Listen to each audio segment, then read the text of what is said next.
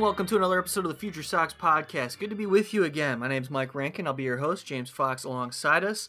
It's draft season, and the way we kick things off on FutureSox during draft season is welcoming on somebody who knows pretty much everything about the Major League Baseball amateur draft, especially related to the Chicago White Sox. That's Josh Nelson of the Sox Machine podcast. You can follow Josh at SoxMachine_Josh.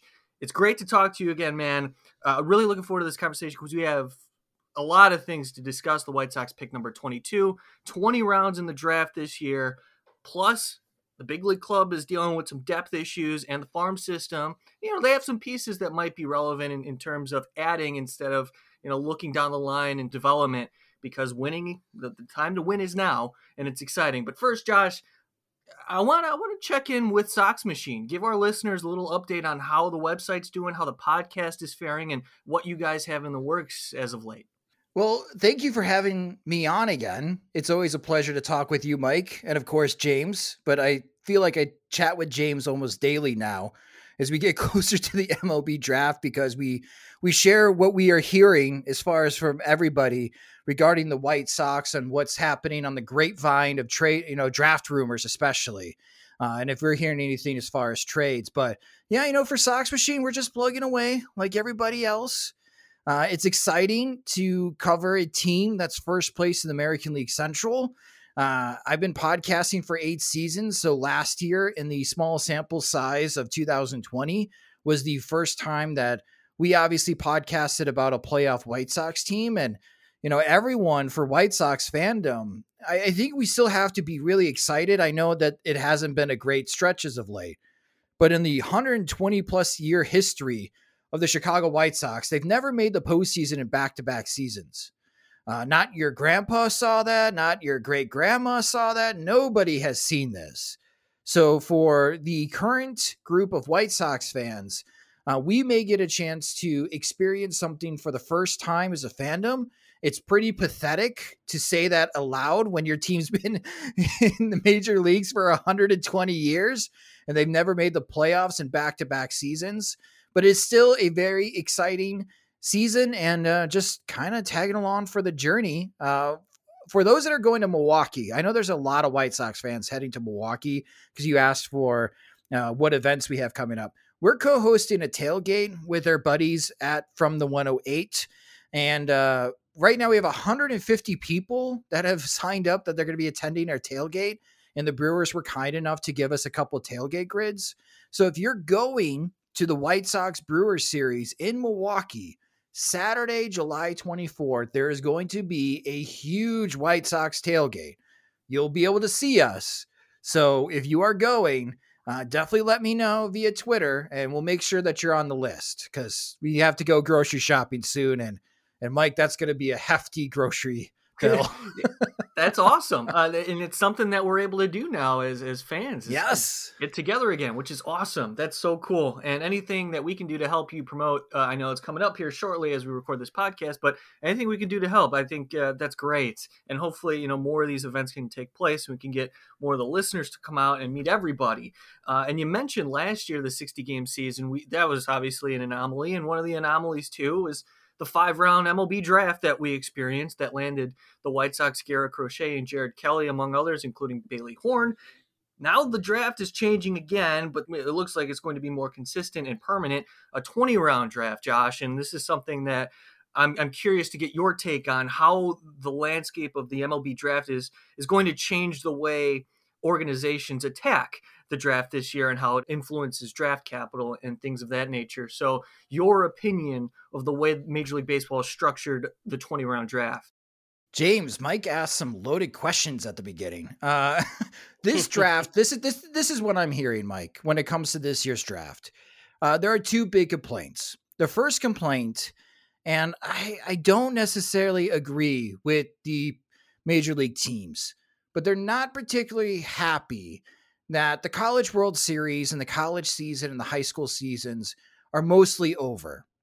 And for 98% of the players that are going to be selected in this 20 round draft, their seasons are over. You're not continuing to watch them up to the day of the draft.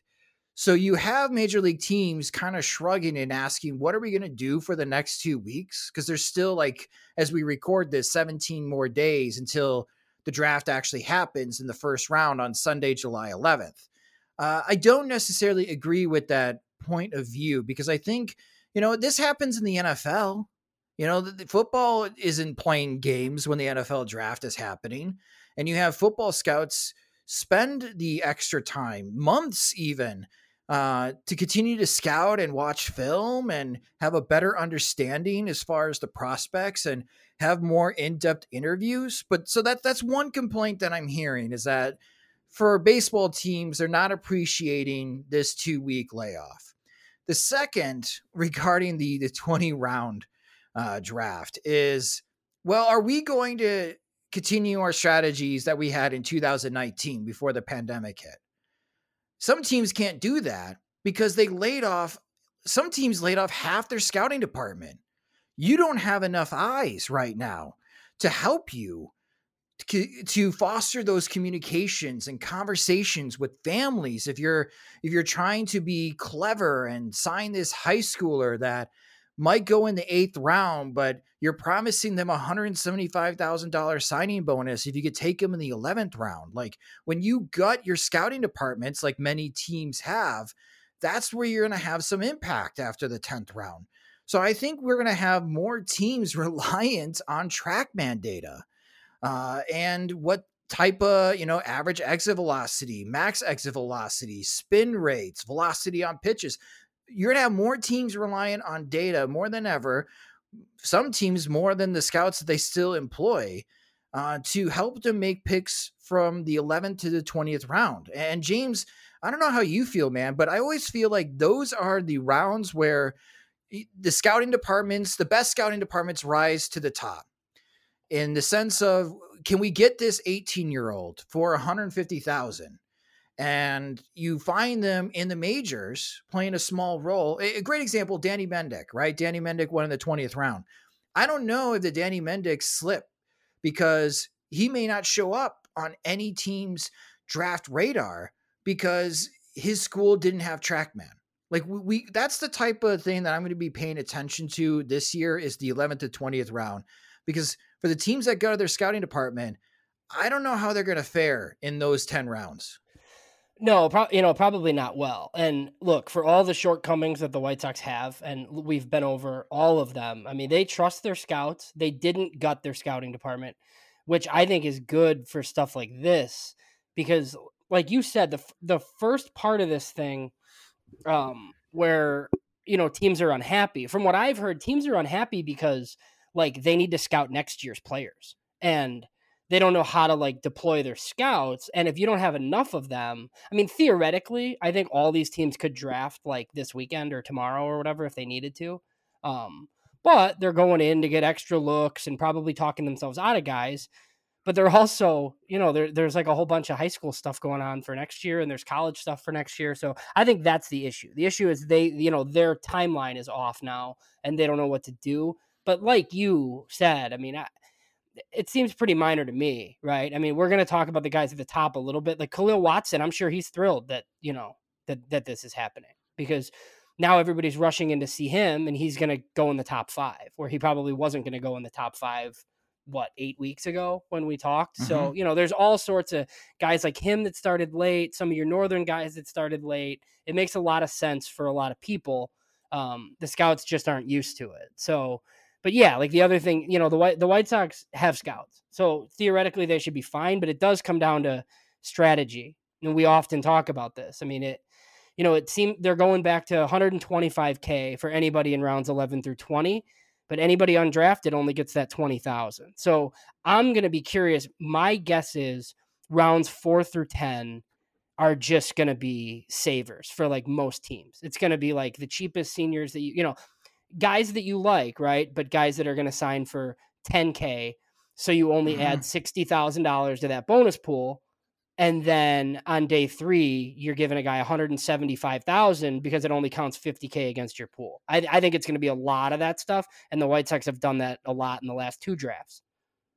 Yeah. The college senior class is huge this year. You're absolutely right, James. And I expect the White Sox to continue that draft strategy that we saw in 2019 and we saw on a smaller version in 2020, in which the White Sox are going to really upfront their first 3 or 4 picks of the draft, spend maybe 80% of their draft pool on those 4 picks. And the other 6 picks during the bonus rounds, they're going to be drafting college seniors to help save some of their bonus budget before ramping up to signing 6-figure deals again for the guys in rounds 11 through 20. Yeah, I think so too. So obviously, we've been putting out a bunch of profiles at FutureSox. You and I have done the show together the last couple of years, and look, it doesn't seem that hard when the White Sox are picking in the top 5, right? I think we've kind of nailed the players that we need to talk about. But when you pick at 22, I think we're going to have 25 profiles total at FutureSox, and with my luck, like, we won't write up the guy that they take. So, but it seems like it's been super prep heavy. Everybody's all over it. Callis, Law, all the main guys. I know you watched Colson Montgomery, who's been rumored for a while, the other day. What did you see out of him? And then what do you think overall if they do go with like a prep hitter in the first round and that's their strategy? Yeah, I saw Colson Montgomery in the Indiana Class 3A championship game against Hanover Central. So for the folks that are from the region in Indiana, where Hanover Central is. It's in Cedar Lake, Indiana, so nearby the region. And, for Colson Montgomery, this reminds me of the book Future Value that Eric Longenhagen and Kylie McDaniel wrote, James, and the chapters about the struggles of scouting high school bats, because you could spend all this time watching this game, this marquee event, and the prep position player you're scouting may not get a chance to swing because the other team decides, we're not going to let this guy hurt us, so we're just going to walk him. And that's what happened with Colson Montgomery. He really only had one true plate appearance. It was a ground out to second base. And then his next 2 plate appearances, they intentionally walked him. He did score from first on a double, so I got a chance to see his speed. I would grade it as average. I would grade it as 50 grade. But I did get an opportunity to really watch him defensively. I think he had like 6 or 7 putouts in that game. And watching him, again, this is a defensive comp, not offense, defense, because James and Mike, that if I say that this was a total comp, White Sox fans would get super excited. But defensively, he reminds me of Corey Seager. And Corey Seager is a 6'4" shortstop for the Los Angeles Dodgers. And there are some that look at him and say, he's too big for the shortstop position. It's the same thing with Carlos Correa, that I don't know if these tall guys can stick at shortstop. Clearly, they can. And when I watch Montgomery, he's got good footwork. I like his body control. He's not out of rhythm. He stays composed when he's charging in on a slow roller. And he's got a strong arm. It was clear, even with the pitchers that were in that state final game, that Colson Montgomery had the strongest arm on the field. And he was able to, in a tight space, turn a double play and get the throw in time. And he had one bad throw. He had one bad throwing error. It was to his right. And instead of backhanding it, he got in position, as far as his footwork was in the right spot. But as soon as he came up to make the throw, you just see that the ball was going to be slipping out of his hand, and it just sailed on him. The first baseman had to make a jumping catch, and obviously that pulled him off the bag, and Montgomery was charged with an error. But from what I've seen in that game and what I've seen from other film from Colson Montgomery, there's so many that think that Montgomery has to move over to third base. I don't necessarily agree with that. I think he's got a chance to stick at shortstop. And obviously that just increases his value. And what I was told during the Indiana postseason run for Southridge High School is that teams were not really pitching to Montgomery. He just had the 1 home run during the postseason. So there is some mystery regarding Colson Montgomery on the bat. And because of that mystery, I think it's the reason why Montgomery's not going to the top 15. There are some whispers that the New York Mets may want to cut a deal with Montgomery at pick number 10. And if they do that, it gives them enough cash to maybe get another first round prep talent in the second round. I don't know if that will actually come to fruition. I think that's a pretty risky move for the Mets, especially what kind of talent could be on hand for them at pick number 10. But for the White Sox at pick 22, yeah, I would put Coulson Montgomery towards the top of my draft board on guys that I think would be available to them because they need more infield depth. And they just need more. They just need more dynamic position players, especially if you're going to start playing guys out of position. And I think Montgomery has the athleticism to stick at shortstop, and I think that'd be a big benefit to the White Sox. It's just that the unknown is how good is he offensively, and I don't think we're going to fully know until he joins an organization and we see him play more minor league games. So there's one other perceived negative with him too, which is age. I just wanted your take on it. I mean, he is 19, so he's older. There's a lot of teams that wouldn't even consider him because of it. And look, I find it a little bit funny, right? Because if Coulson Montgomery went to Indiana, he would be eligible in 2 years, and he would go in the top 20 as a 21-year-old sophomore, and nobody would care. Then he'd be young. He's old now, but 2 years from now, he'd be young. So, it doesn't really bother me that much, but that is one of the things, he's going to be out for a lot of teams, like just because of that reason. And I'm with you, James. I do feel like it's a bit nonsense. Now, if we're talking about signing players in the international signing period, and you got one kid that's 16 and the other's 19, okay, yeah, I could understand that argument, especially if you have $3 million to spend. You're probably going to spend it on the 16-year-old because you're hoping that under your farm system and under your development programs, that 16-year-old is going to be better than the 19-year-old is today. Like that's the hope, right? I don't really read too much into as far as the age when it comes to the prep players. I understand some teams covet 17-year-olds more than 18-year-olds. I think that there's a maturity aspect that you also have to consider. Is a 17-year-old really ready to get away from home and travel on bus and be expected to live with 4 other guys in a 1-bedroom apartment sleeping on an air mattress? I'm not particularly sure. I'm not even sure if 18-year-olds can do that if they are prepared for that. So I guess I'm with you, James. I'm not reading too much as far as into the age. If other teams view that as a negative, well, I think that helps the White Sox even more at pick 22. Yeah, and you talked about them using a similar strategy. I'm with you. Obviously, we don't know like what the picks are going to be, but they've skewed more prep lately. They haven't done it in the first round since Courtney Hawkins. If they do it, some of the other names that have been talked about, Max Muncy, there's Peyton Stovall, Joe Mack, I don't think is an option in this spot. But I mean, Keith Law mentioned Isaac Pacheco today. And there's a Wes Kath out of Arizona. Any of those, do you think they can get any of those guys to like 57 with $2 million, maybe something, could that be part of the plan here? Maybe Pacheco. I am on the Isaac Pacheco bandwagon. He is not a shortstop. That I can tell you. He plays shortstop for his high school team. He is not a shortstop.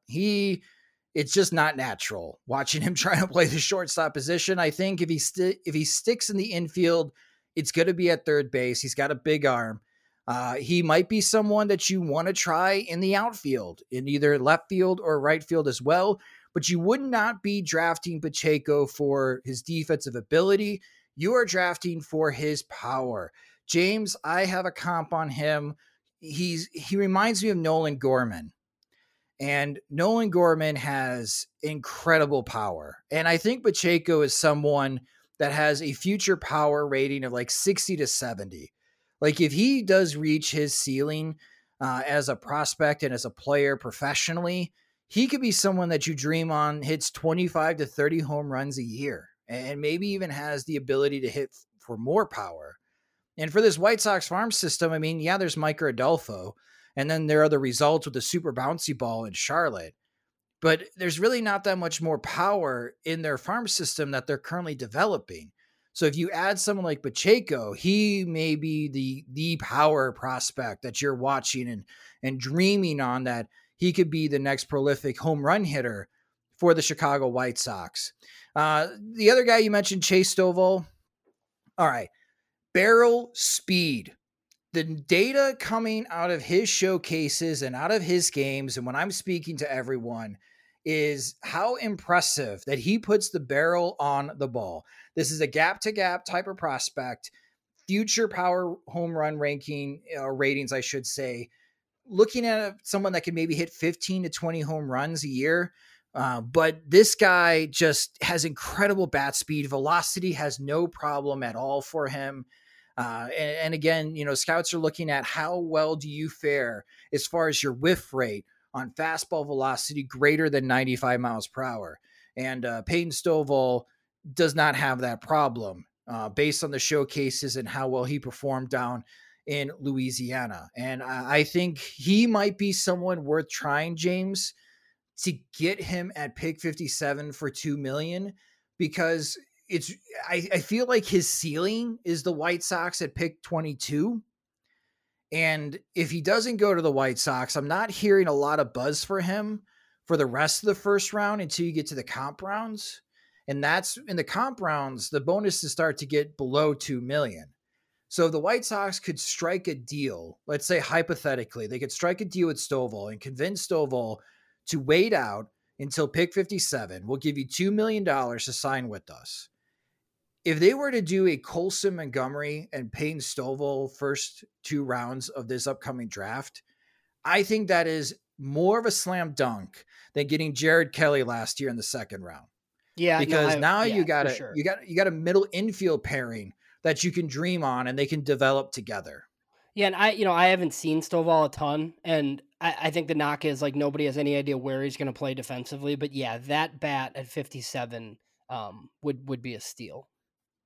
I think he sticks at second base. I do. I know there's some that think that maybe you want to put him in left field. And I don't think there's anything wrong taking a player like Stovall and be like, well, you're playing both. You're going to play some second base and you're going to play in left field. And right now, White Sox fans are all crazy about Adam Frazier for the Pittsburgh Pirates. Peyton Stovall could possibly be an Adam Frazier type, which, tremendous bat control and has no problem with handling velocity and does a great job of getting the barrel through the zone and barreling up as far as pitches that he sees. I think that would be the dream scenario for the White Sox, especially if they want to go prep heavy, is if you can get someone like Colson Montgomery at 22 and then go over slot at 57 for Payne Stovall, then you got this middle infield pairing that they could develop together along with the White Sox young pitchers and whomever they decide to keep during this trade period. This is that wave that Rick Hahn has been talking about that they want to build and start looking to the future post 2024. That's really good stuff, Josh. And that takes me to my next question. And thinking about the draft strategy past the first round, and I guess it goes back to how the White Sox want to play it. But in your opinion, how would you prefer the White Sox go about maybe the front end of this draft? Do you want them to maybe spend overslot in the first 10 rounds? What are the types of athletes that you're looking for past the first round that you're hoping the White Sox attack? Is it prep arms or is it just the pure athlete infielders? What is it that you're looking for in the White Sox draft strategy this year? So when I compile the 2021 Major League Baseball draft average rankings database, which I'm pulling everyone's top lists, ESPN, MLB Pipeline, Baseball America, Keith Law at The Athletic, Prep Baseball Report, Fangraphs. I'm pulling their top lists and I average out the rankings because some guys are really high on some prospects and they're really low on another list. And that same list could be really high on someone. And that same prospect list is completely 180 as far as difference of opinion. And when I'm looking at, like, for example, pick 57 for the White Sox and the players that are in that 50 to 60 range right now in this list, it's underachieving college bats and prep pitchers. And then your Max Muncy that's been rumored to the White Sox is number 59 on the list. Wes Kath, James just mentioned him. He's number 55 on the list. So I think for the White Sox in your first 2 rounds, I say go prep and I say go overslot. Try to get the best prep talent possible. Because when you get to, I think the third round is what, like pick 91? You start getting some interesting names, guys that have performed well on the college level. So if you needed to save money, like someone like Justice Thompson, an outfielder from North Carolina, big swing and miss in his game, but he's got the athleticism to stick in center field, and he's got the flair of the dramatic. That's for sure. For the Tar Heels this season, he's got some pop in his bat. You got Zach Geloff from Virginia, who's been performing well for the Cavaliers during their postseason run. Nathan Hickey has had some big moments for Florida. He's a draft eligible catcher from the Gators. Even someone like Aaron Zavala, an outfielder from Oregon. You get more interesting college position players available to you in the third round that if you really wanted to save money, you could. But yeah, right now, if I'm in Rick Hahn's ear, I think the strategy has to be preparing to go overslot in the first and second round. I don't necessarily think they have to go overslot for Colson Montgomery. I think they could get him for $3 million, and that's going to be right where the White Sox bonus slot is, because it's like something like $3,017,000. It's a weird amount for the White Sox. I picked number 22. But for that second round pick, they're going to have to go over slot. So borrowing from rounds 4 through 10 to go over slot and get another top 50 caliber player at pick 57, I think that's the way to go. If you can make trades, Mike, in the Major League Baseball draft, I would advise the White Sox to trade down to like pick 28 through 30. I still think you can get Montgomery there, and then you can maybe pick up another draft pick. But you can't do that, obviously, with the way that the CBA is. Hopefully that changes in the future. But I'm rambling here, but yeah, I think the more I look at the database and the players available and how guys are ranked right now, even on my personal draft board, I would say the White Sox should go prep, and they should be prepared to go over slot in the first 2 rounds. So, one other thing about that, you can go into a draft like this with a plan. And I think last year, they kind of did that. I don't think we knew that it was going to be Garrett Crochet, but there was a lot of rumblings that it was Garrett Crochet. And then there were some rumblings after that, hey, they might have had a deal with Jared Kelly too the whole time. Right. So you kind of go into a draft knowing who you're going to get at 11, but at 22, like somebody falls down the board that you can't pass on. Like, I don't know. Like, I don't know how you go into a draft, like with a deal when you pick 22, but they might. And one guy that I'm curious about that I know that you've seen, I've heard the prep rumblings too, just like everybody else have, but I've also, it's the White Sox, and they haven't taken a prep hitter or a prep player in general in the first round since Courtney Hawkins in 2012. And if they go back to the old reliable and they take a college pitcher in the first round, I've heard a lot about Gavin Williams of ECU.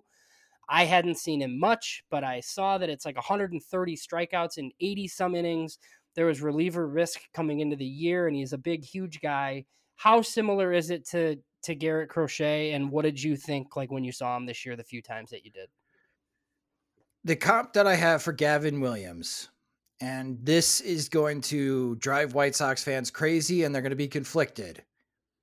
He reminds me of Michael Kopech. The dude throws 97 and 99 going into the 6th inning against Vanderbilt in the Super Regionals. And he's got this sharp slider, and he doesn't throw it much, but he's got this changeup that's going to be one of these high velocity changeups that just tails away against lefties, and it's just another offering that he has to get left-handers out. I like Gavin Williams, and if the White Sox went in that direction, I would understand why they went in that direction, because I think that Gavin Williams, if you draft him, he's a good insurance policy if you cannot get Lucas Giolito into a long-term contract after arbitration. And I think Williams is someone that can rise quickly through a farm system. I don't think it would be wise to draft someone like Williams and throw him into the bullpen in September and be like, hey, you're going to help us on our postseason run.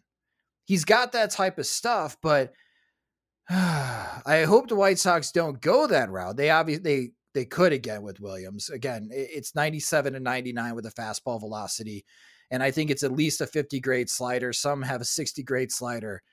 But if they do decide to go that route, James, I would almost like to see Williams maybe make 2-3 starts in the minors. He's had already a pretty lengthy season. This is someone that had injury-riddled seasons in his first 3 years at East Carolina, and he mostly pitched out of the bullpen for the Pirates. But in 2022, I would like him to stay in the minor leagues and continue to develop as a starter. Just the same benefit that Michael Kopech had, because everybody remembers on how well Kopech threw in Birmingham. And I think that gave a lot of confidence to Michael Kopech that, yes, he can be a major league starter with how well he performed in Double-A.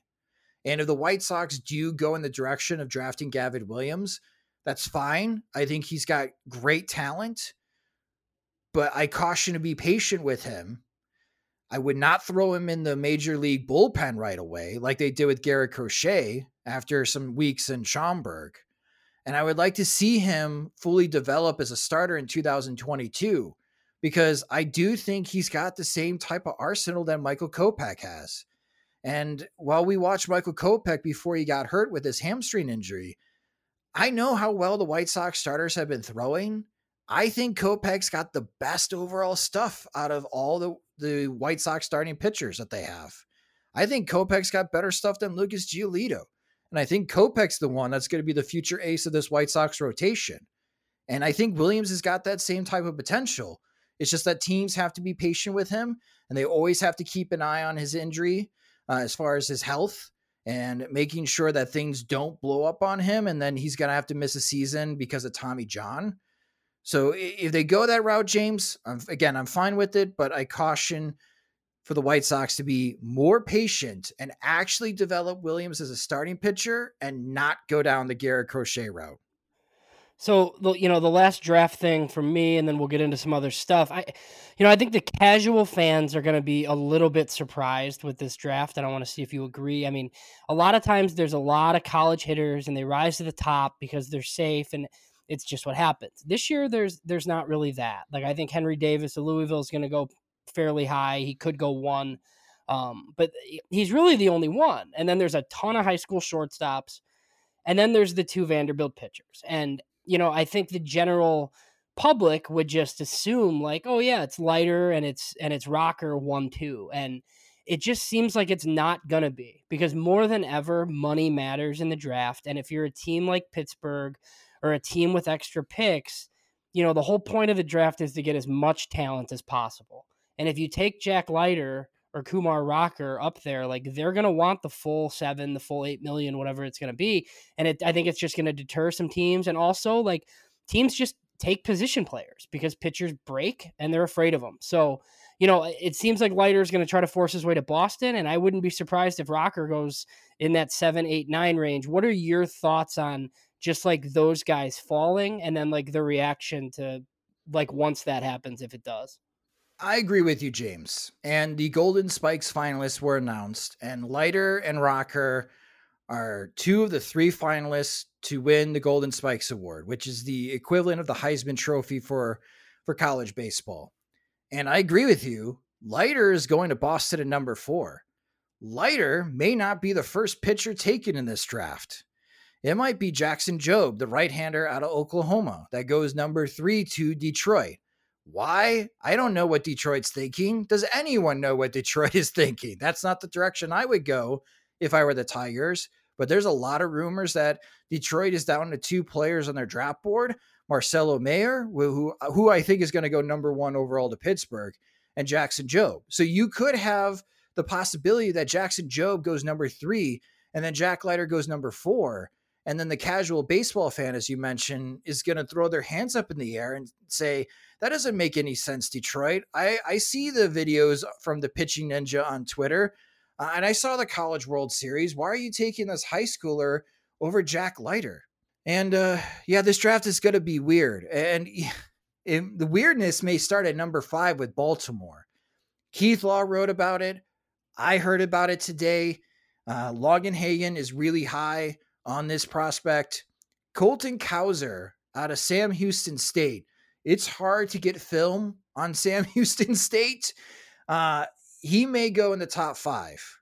He is a college outfielder And the reason why he may go in the top 5, he has an incredibly low whiff rate on fastball velocity greater than 97 miles per hour. And he may be willing to cut a deal to go at number 5 to Baltimore, just like they did last year, the Orioles, with the Arkansas outfielder. And I'm stalling. Yeah, Heston Kjerstad. Yeah. Yeah, thank you. Yeah, Heston Kjerstad. Yeah, the Baltimore may go in that direction again, so that early in the second round, they could try to get another first-round talent in the second-round slot. That's why the Major League Baseball draft is so weird when you compare it to other drafts that fans are really into, like the NFL or the NBA. Everyone says you take the best player available. That's not true. Teams take the best player available. They can sign at the amount that they want to sign for. And you're 100% right, James. Like, especially the first 10 picks, it's all going to be about money because Baltimore's got a strategy. I'm sure Pittsburgh has a strategy on trying to get a couple of first round talent players and their first 2 picks. That's what all teams are trying to do. So even though you're going to be looking at these draft rankings and ask, well, why did you take the guy that was ranked 12th overall, 3rd overall? That doesn't make sense. You guys are reaching. Well, we won't know until what the bonus amount is that they signed for and how their 2nd, 3rd, 4th, and 5th round picks go in the next couple of days. It's what makes the draft fun for baseball, but it is what makes the draft really frustrating to cover for Major League Baseball. And especially this year, it's going to be chaotic. Yeah, and it's why you can't always just like look at rankings and be like, oh, this guy's going to go next, because you just don't know. And like for those unaware, like me and Mike talked on the podcast a lot about what the White Sox did with Jared Kelly last year. Like, look, like anybody could have taken Jared Kelly like in front of them, right? But it's very evident that the number was $3 million. The White Sox met it, and whether or not they shut it down with other teams, I don't think we'll ever know. But that's how this stuff happens. When Jack Leiter was coming out as a high schooler, he basically said like he would go pro if he could go to the Mets or the Yankees. That didn't happen. He went to Vanderbilt. I am not shocked at all that he wants to end up in Boston, and he does that by essentially telling the top 3 teams, like, I want $10 million or I'm not signing. And then Boston takes him and he signs for 7 or whatever their deal is. But that's like, in theory, that's how these things work. And what complicates matters more, you have 2 guys, 2 first-round talents, Bubba Chandler and Will Taylor. Both of these guys also have Clemson football scholarships. So both of them are easily top 20 talents. I have not even wrote about profiles for either of them because I don't think they're going to be on the board for the White Sox at pick 22. If they are available, they're not going to sign.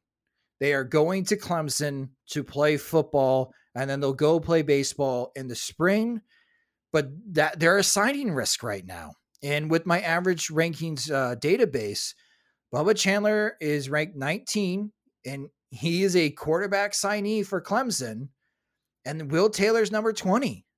And we just don't know about the signability and which team wants to get burned, because the Oakland A's went through this with Kyler Murray, and they lost their number 9 overall pick, taking him, thinking that they were clever, getting this underslot guy. And then Murray decides, I'm going to go be the number 1 overall pick in the NFL draft. And now he's with the Arizona Cardinals, and Oakland's looking around and be like, well, we just lost a first round pick. So yeah, this draft is going to be wild. The money is a huge influence.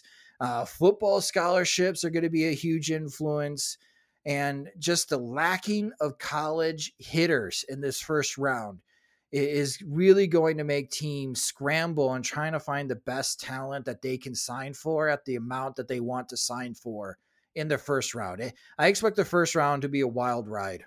Man, that's some really good stuff. I just sat back. I was just sitting there listening. I was enjoying the show because I learned a lot there. So really good stuff, Josh and James as well. Really excited to revisit a lot of the information that you provided for us as the MLB amateur draft in 2021 starts on July 11th.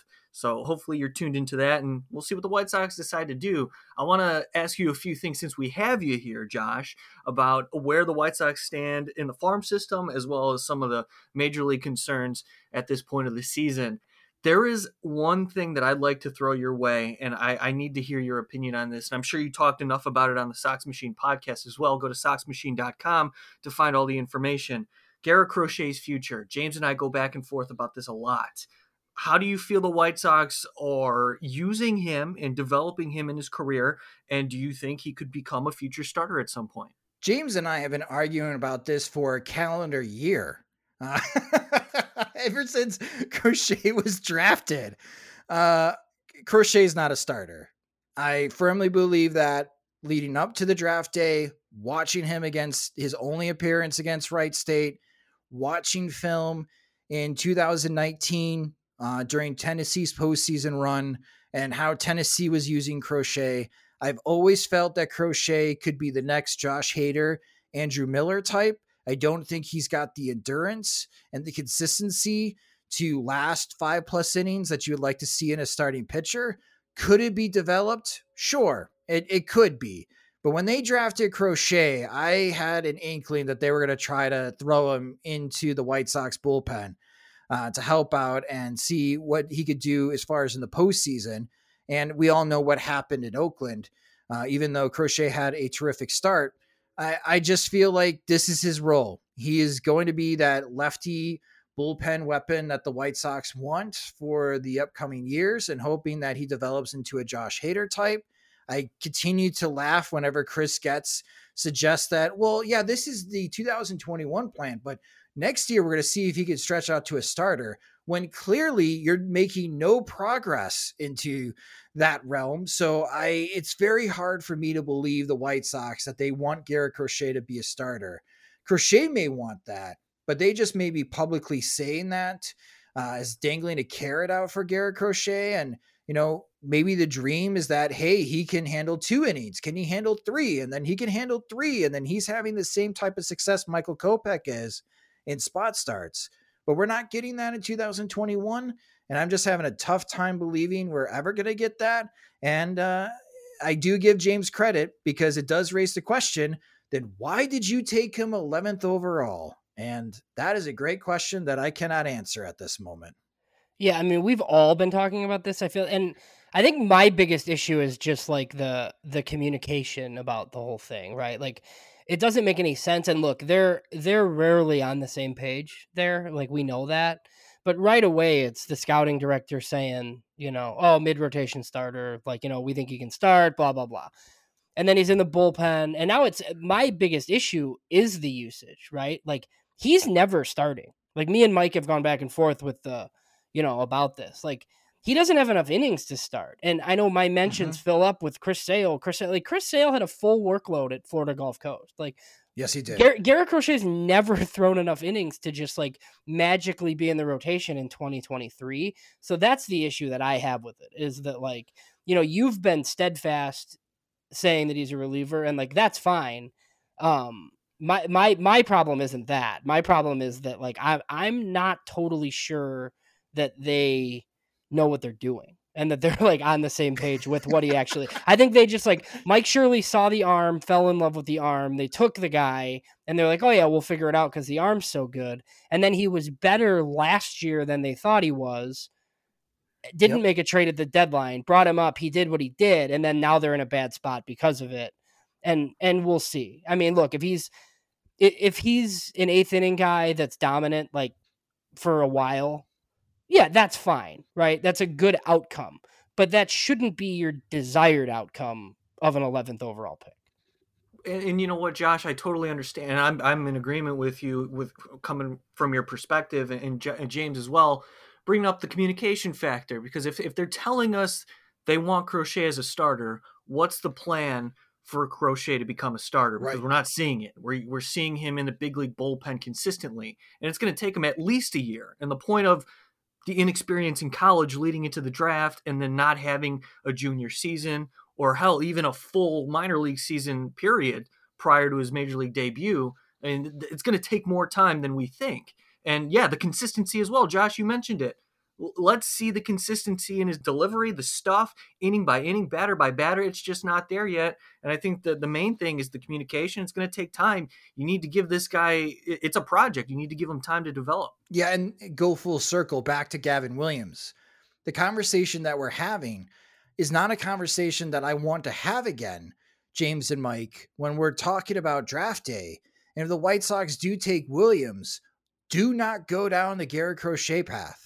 Just don't. Even though we'll hear it during the TV broadcast, Jim Callis will say it. Jonathan Mayo may say it. The Baseball America guys may say, oh, he could follow the same path as Garrett Crochet.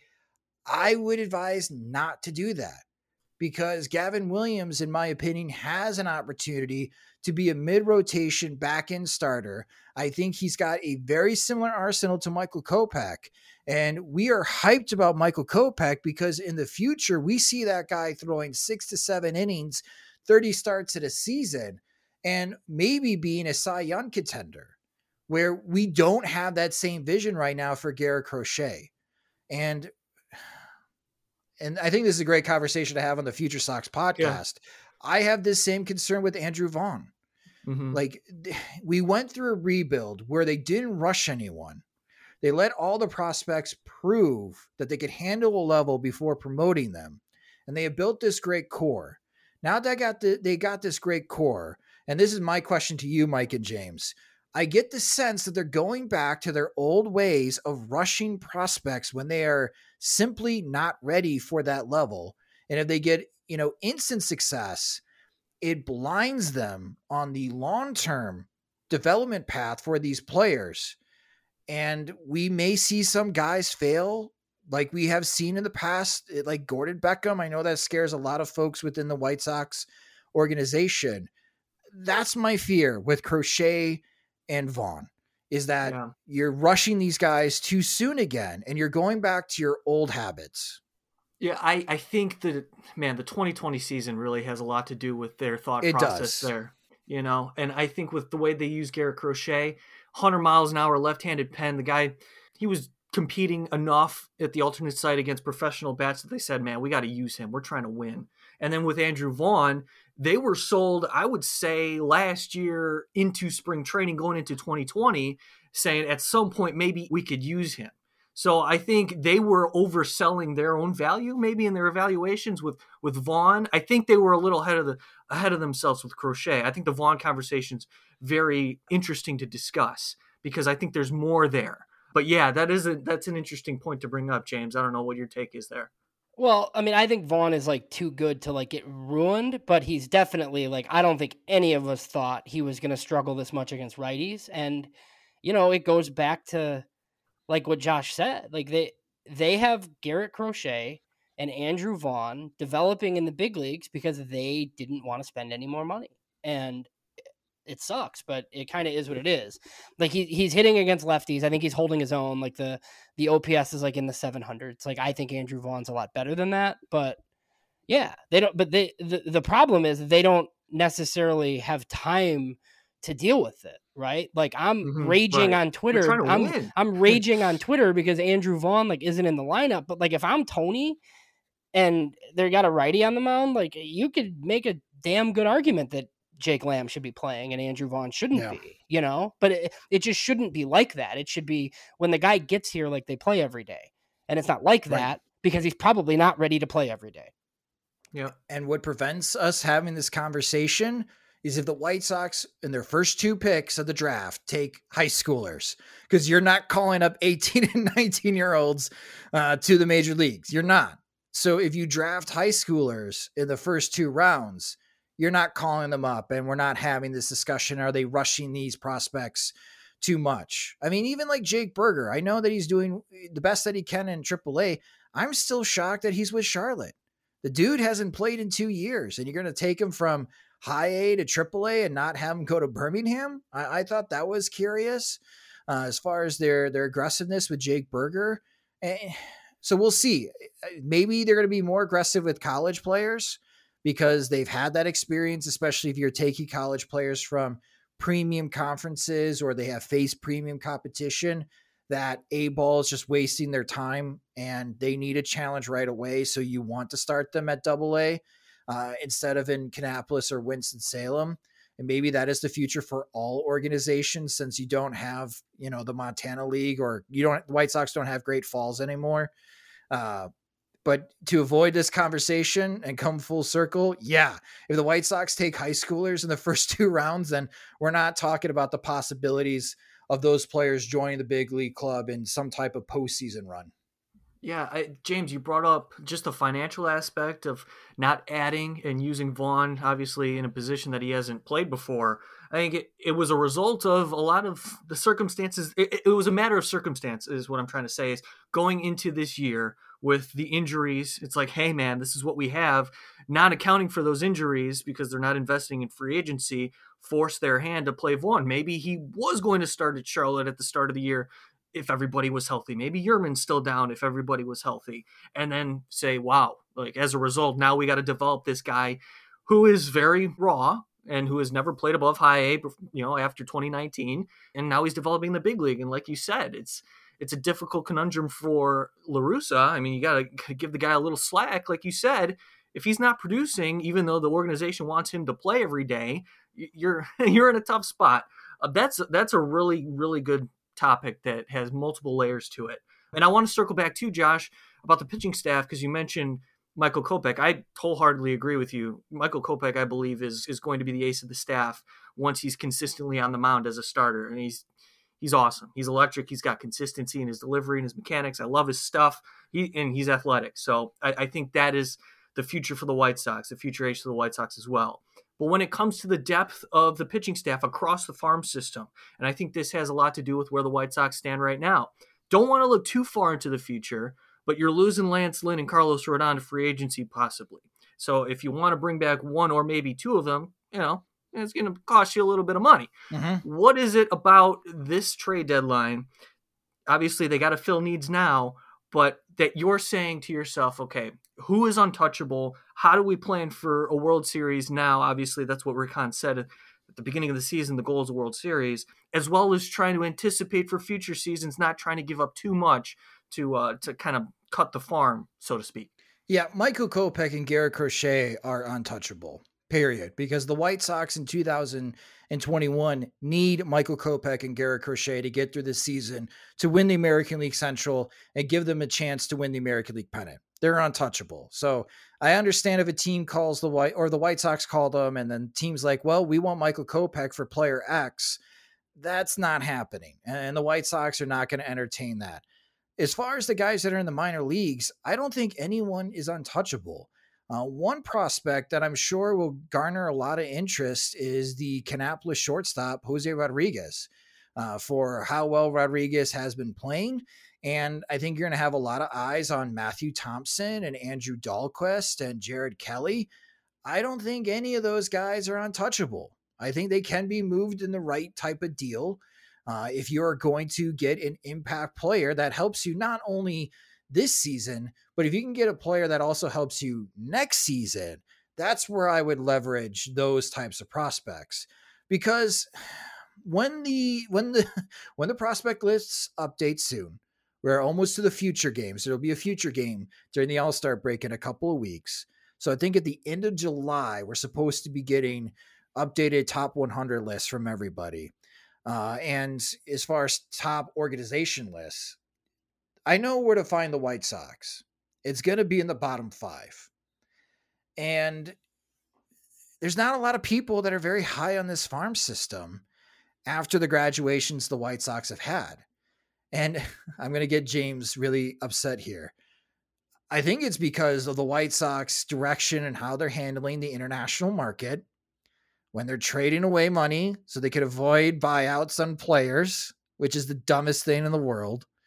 And I think it's biting the White Sox in the backside big time when they're not spending their full market value, or they're spending millions of dollars on 23-year-old Cubans when nobody else is doing that.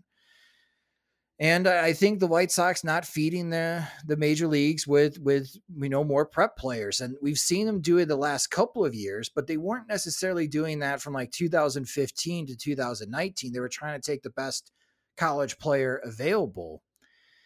And their farm system is just not that impressive. And if they get into a bidding war, let's say like Adam Frazier, right? I like Adam Frazier too, White Sox fans. But if Pittsburgh's going to wait until the final week to get serious about making a deal for Adam Frazier, the Yankees are going to call about Adam Frazier. It sounds like the Houston Astros want another left-handed bat. They're going to call Pittsburgh for Adam Frazier. And you look at the Yankees and Astros farm systems, they've got more interesting prospects than the White Sox do. So if you're wanting to advise Rick Hahn on what to do you want the White Sox, who I'm looking at MLB Pipeline's top 10 list because that's where White Sox fans usually go. Do you want them to trade their number 1 prospect, their number 3 prospect, their number 5 prospect for Adam Frazier? And people will say, well, the Yankees are not giving up their number 1 prospect. Well, because the White Sox number 1 prospect might be lucky to be in the Yankees top 10 prospects. That's where the White Sox farm system is right now. And while they have focused so much energy on building this championship core, and they should be applauded for that, there's also the quote that Rick Hahn said that the goal was to develop and have wave after wave of talent. Well, they've had a tsunami of talent come to Chicago, and now they've got a pond that's very still behind them. And they could use this year's draft class and this upcoming international market to jumpstart their farm system to develop that next wave of talent. But it's not there right now. And I wonder if that's going to impact on the type of players the White Sox can actually trade for and make deals before July 31st. Yeah. So, I mean, I completely agree with you. Yeah, it's rough. I mean, because even I think we're both fans of Jared Kelly. I think we both kind of like Matthew Thompson.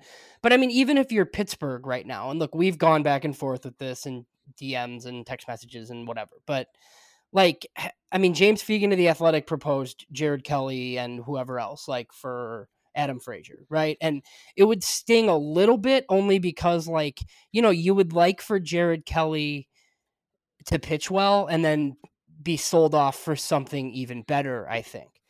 But I don't know why Ben Cherington would take Jared Kelly as a headliner right now. I just I don't know. I think the Sox are just in a tough spot. And that's not to say that 6 months from now, some of these young guys really take off and we think their farm system looks better and they have guys to trade. But right now it's just with no season last year, I don't know. I think they're in a pretty tough spot to the point where, you're trading the Andrew Dahlquist of the world for rentals and you don't really want to do that, but you might have to. So I'm with you. The last thing that I have, and then we'll let you go, just, I wanted you to touch on, and I'm sure Jim will talk about it on your podcast, but Jake Berger, Gavin Sheets are both in Charlotte.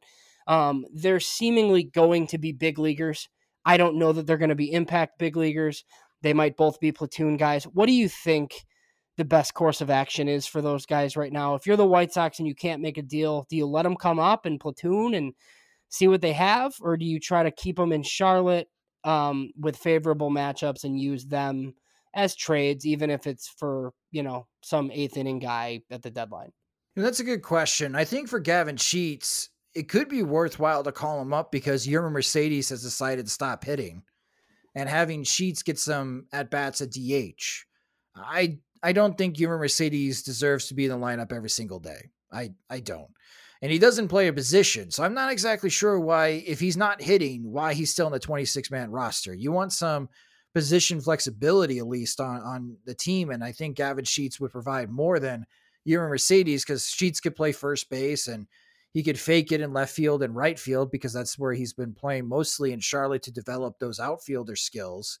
And if you want him to have some DH at bats, he can do that. So I think Gavin Sheets might want to be in Chicago, or should be in Chicago right now instead of Yermin Mercedes. That's just how I feel, because I think Sheets can give Tony La Russa a little bit more flexibility in lineup creation every day.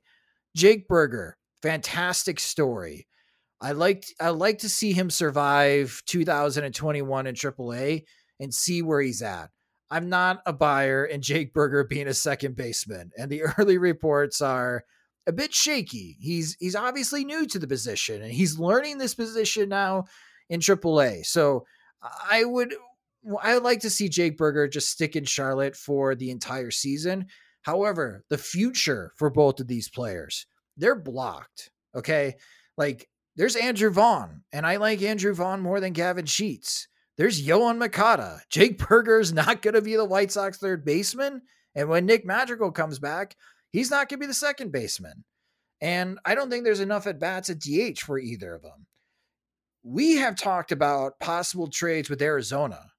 And I think you can leverage someone like Gavin Sheets in a deal to bring in someone like Eduardo Escobar and maybe even throw in Joaquim Soria to help in the bullpen. And Gavin Sheets is part of that deal. He may be the headliner. I got to assume other players would be available, but that's how you can leverage someone like Gavin Sheets, because Gavin Sheets will get playing time, because Arizona's kind of in this weird position right now where they're going to have the number 1 pick in next year's draft, but they're not totally sold that they have to rebuild. They want to do more of a reload, and they may want guys that are going to be closer to major league ready than Pittsburgh, which Pittsburgh is going to have a full rebuild, and they want teenagers. So that's kind of how I see Gavin Sheets and even Jake Burger. If a team said, hey, we're interested in Jake Burger, would like him in a trade package, if I'm Rick Hahn, I would flip Jake Burger. I know there's a lot of White Sox fans that would like to see Jake Burger make it, and especially with everything that he's gone through with the injuries, and play in a White Sox uniform. But if Arizona is saying, yeah, you can have Eduardo Escobar, but we want Jake Burger or Gavin Sheets plus another prospect, I think you got to make that deal, right? It's the result of where the White Sox stand at this point, and the Sox spent a lot of resources in getting Jake Burger back. The whole story about getting him mentally right again and allowing him to rehab in a familiar territory and allowing him to play in the collegiate league during the 2020 season to get live at bats. I mean, there was a lot of time invested in this player, but again, like you've been saying, I agree with you. I would love to see Jake Burger stick in AAA. There's no reason to rush this guy unless you're in desperate need of a bat, and the White Sox are looking elsewhere for that. And with Gavin Sheets, it's been the unfortunate reality of his entire tenure, really, as his power has developed over the last 2 seasons. Still, like you said, he's blocked, and it's unfortunate because he's really progressed in his game, but it could net the White Sox a positive. So, Josh, really, really great stuff as always. Enjoyed the conversation. Before we let you go, anything that you'd like to plug? I know you mentioned the Milwaukee tailgate that's coming up at Sox Machine. The draft is coming up July 11th. What are some of the content that our listeners can look forward to on SoxMachine.com? Well, you guys can follow me on Twitter at SoxMachine_Josh. I'm going to be dragging James more into the Twitter spaces that we're hosting. He doesn't know this yet. I'm breaking the news to him on your guys' podcast, but I think we're going to have our MLB draft show on Twitter spaces, because with pick 22 this season, it's just too hard to produce and plan on when the White Sox are going to actually make their pick. And if I got to talk about the Major League Baseball draft as it's happening for 2-3 hours because MLB Network needs to make an event out of it, I'd rather do it very casually. So Twitter space may be the way to go, and we'll bring in other prospect writers and other White Sox writers and bloggers and such to join in the Twitter space, because the White Sox also play that day in Baltimore at 12 o'clock in the afternoon, and the draft is at Sunday night. So that's something that I am thinking about. That's how we're going to do our draft show, and then we can do a draft recap podcast between Sox Machine and FutureSox after the first round and taking a look at the upcoming rounds, because I know everybody enjoys when we collaborate and we have these conversations and ponder what's going to be next for the White Sox. So that's going to be something to, again, if you're not following Mike, James, and I on Twitter, highly recommended, because I think that's where our live draft day conversation is going to be had, is going to be on Twitter spaces this year. Because James, don't hate me, I just don't want to put in that much effort in producing a draft show that could be 4 hours long. No, I get it. And I was like kind of thinking about that. I was like, what are we going to do? Because like we're literally going to know who the White Sox picked 25 minutes before they announce it on TV.